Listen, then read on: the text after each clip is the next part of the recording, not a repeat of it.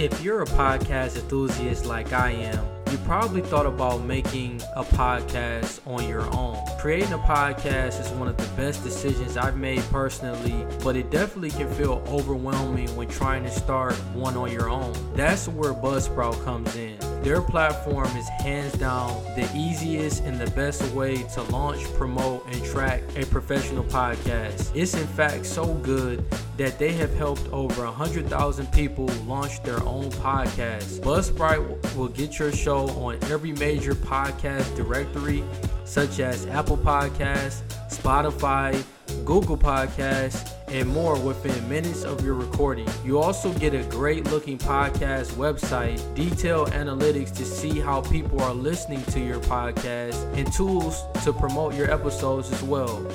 Plus, Buzzsprout publishes new blog posts, podcast episodes, and YouTube videos every week, so you can learn the ins and outs of podcasting from people that live it every day.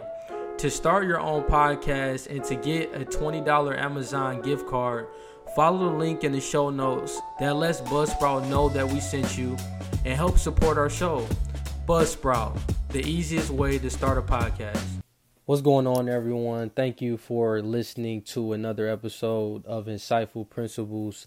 Within this content, what I want to highlight is one of the sessions that I got a chance to listen to at the Bitcoin conference that really stood out to me, and wanted to share just some of the information that was discussed amongst the different guests on the panel.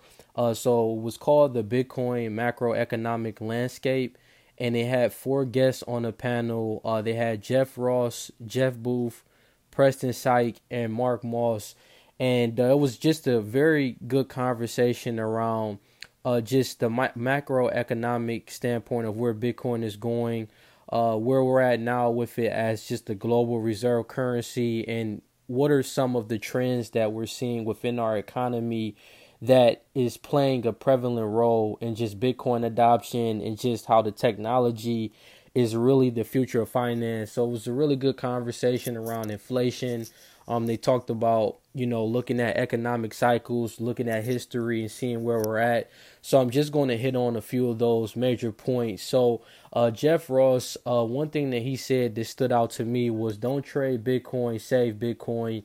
It is the ultimate savings technology. And they emphasized how, with your checking account or your savings account, you're not trading that. When you are investing in something like Bitcoin, with it being a savings tool, you're just simply wanting to stack your sats, and you want to continue to keep making those investments for your future self over time, and not just trying to trade or time the market, because that's not the way that Bitcoin is designed. It's designed as a store of value, so you're able to maintain your purchasing power when other things are devaluing in our economy. So I thought that was pretty interesting.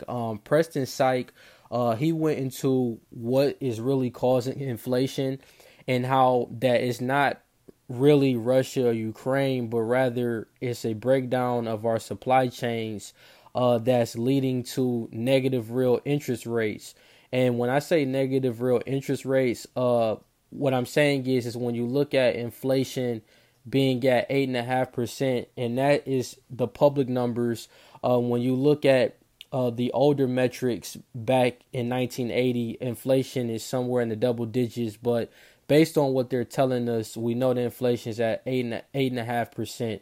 But then when you look at like a treasury bond, specifically like a 30-year treasury bond, is yielding you only 2.95%. And when I say yield, I'm saying a return of investment. So once again, when you're investing in a bond, it is it's a debt payment that you are paying yourself as an investor towards the government, and then they're paying you back during a certain period of time, and those payments are typically semi-annually.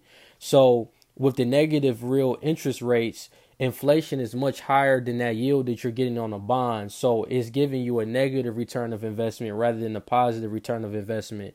So they were trying to say that, with everything going on with inflation and how it's affecting the bond market, we are seeing one of the biggest negative spreads within our lifetimes. I mean, we haven't seen anything like this since at least I've been living. We haven't seen at anything at this magnitude as far as the way debt, the amount of debt that we have in the economy, the how much money is being printed on a yearly basis, an annual basis. So we're definitely in interesting times, and there is going to be. Preston talked about how there has to be a repricing in the market where everything has to come back to a certain level to reset and go back to normal. So he just really hit on that we have to look at this with caution on how it can impact the global economy and how all of this is going to lead to more money printing and more manipulation from central banking. So it was definitely very interesting with Preston's take on how inflation has affected the bond market. Now, Mark Moss and Jeff Booth was probably the best individuals that I enjoy listening to. I mean, these guys are very like-minded. They think really the same as far as they understand economic cycles. They know when things are changing within our economy, and they really understand how technology throughout history of time, we have different advancements with technology, whether it was the internet, whether we had the car, when we moved from, how they used to have more of those horse carriages, and then we moved into us driving, vehicles, with the combustion engine, and now we're seeing electric vehicles. So we have these different transitions and these different cycles within history and within our economy. And one thing that they really talked about is how these cycles really happen every 250 years. So before we get back to the show, I want to tell you all about an awesome product that I'm using, Ledger. They are the largest crypto hardware wallet in the world. They're trusted by over 2 million users worldwide. And the reason why you want to look into a hardware wallet is because you want to own your private keys. If you do not control your own private keys, you do not own your Bitcoin. A public key is when it's on a major exchange. A private key is when it's stored offline and it's on a hardware wallet. Another reason why you want to look into a hard wallet is exchanges have had a history of being hacked. Not all, but some. And hardware wallets, they protect against you losing your funds. And the whole system of why Bitcoin was created was for decentralization, for security, where you can be your own bank and where you can be able to move money at ease between other people, or whether you're moving money off of exchange to your crypto hardware wallet. It gives you the ultimate control as an investor, and you want to utilize those benefits of being a part of this system of decentralization. So if you go into the show notes and go to my affiliate link, you'll be able to look at all of the different products that Ledger offers. Like I said, I have thoroughly enjoyed my process of utilizing the hardware wallet, and it's the best way to be able to safely secure your crypto. And it really ties into a book that I'm reading by Ray Dalio, and it's called The Changing World Order: Why Nations Succeed and Fail. And what Dalio is examining throughout this book is he's looking at macroeconomic cycles with the U.S., China, and he's also looking at the British and the Dutch Empire. And there were some other countries that he mentions in the book, but pretty much he's stating that these nations usually rule for roughly 250 years, and how there's a big economic debt and political cycles within them lasting about 50 to 100 years. So within this session, Mark Moss is really expressing how, during this 250 year time frame, we're seeing transitions between centralization and decentralization. And what centralization is when there's a central authority, we have a government, we have a Federal Reserve that controls a lot of our policies within the economy, whether it's policies for, interest rate changes or the amount of credit that can be implemented into the banking system.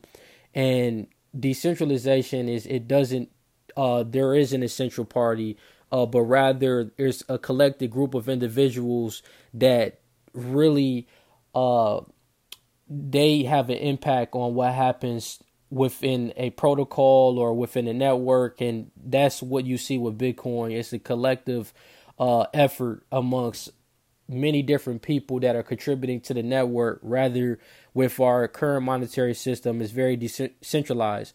So Mark was highlighting how when we have too much government overreach, there's people that will push back, during different times in our economic history, and how there's also what's called financial cycles, and that those happen every 80 years, and that we're pretty much approaching the end of a long-term debt cycle when we see the Federal Reserve just printing a lot of money into the system, and inflation is running much higher, which we're currently seeing right now. So he was really trying to emphasize that this causes people to lose trust in whichever currency that they use for money, and people will start to transition into other assets that are going to maintain their purchasing power over time. So it was interesting. And then he talked about like how technology has always been the driver, and that, we're seeing a convergence between our political, financial, and technology cycles all happening right now, and how, Bitcoin is a decentralized revolution that's really happening right in front of our eyes. And, I thought that was very interesting, which it transitioned into Jeff Booth really discussing how there has to be a reset, there has to be a change with the system, because what we have now with our central banking system, everything is controlled by one entity, and there's not any equality when we look at wealth within our society. It's just one-sided when you think about it. And they call this more of an eternal conflict. And how, they mentioned Dalio's book. Jeff mentioned Dalio's book as well throughout the panel. And they were really highlighting that when we have different wealth gaps that are large, and then when there is an economic downturn, there tends to be a lot of internal conflict in regards to who gets what, and just dividing the pie. And when the Fed prints money, or even when they buy financial assets, which is called quantitative easing, this widens the wealth gap even more, because the buying of the financial assets, they push the price up, and it only benefits the wealthy who hold more financial assets than the poor.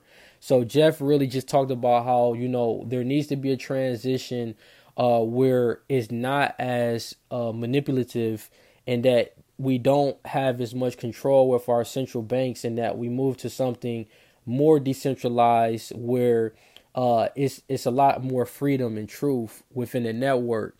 And one important aspect that Jeff highlighted was this concept of the velocity of money. And he talked about how when Nixon took the dollar off the gold standard back in August of 1971, we moved to a credit-based system that was designed to drive the velocity of money. And the velocity of money is simply how long it takes for money to move from one entity to the next within the economy. So when you go take money out the bank, and you go to get a haircut, or you go to get your hair done, it's really measuring the rate at which consumers and businesses in an economy collectively spend money on goods and services. So dollars in our economy, they revolve around a credit debt-based system. And then in order for the velocity of money to move, there's more debt money that has to circulate throughout the economy.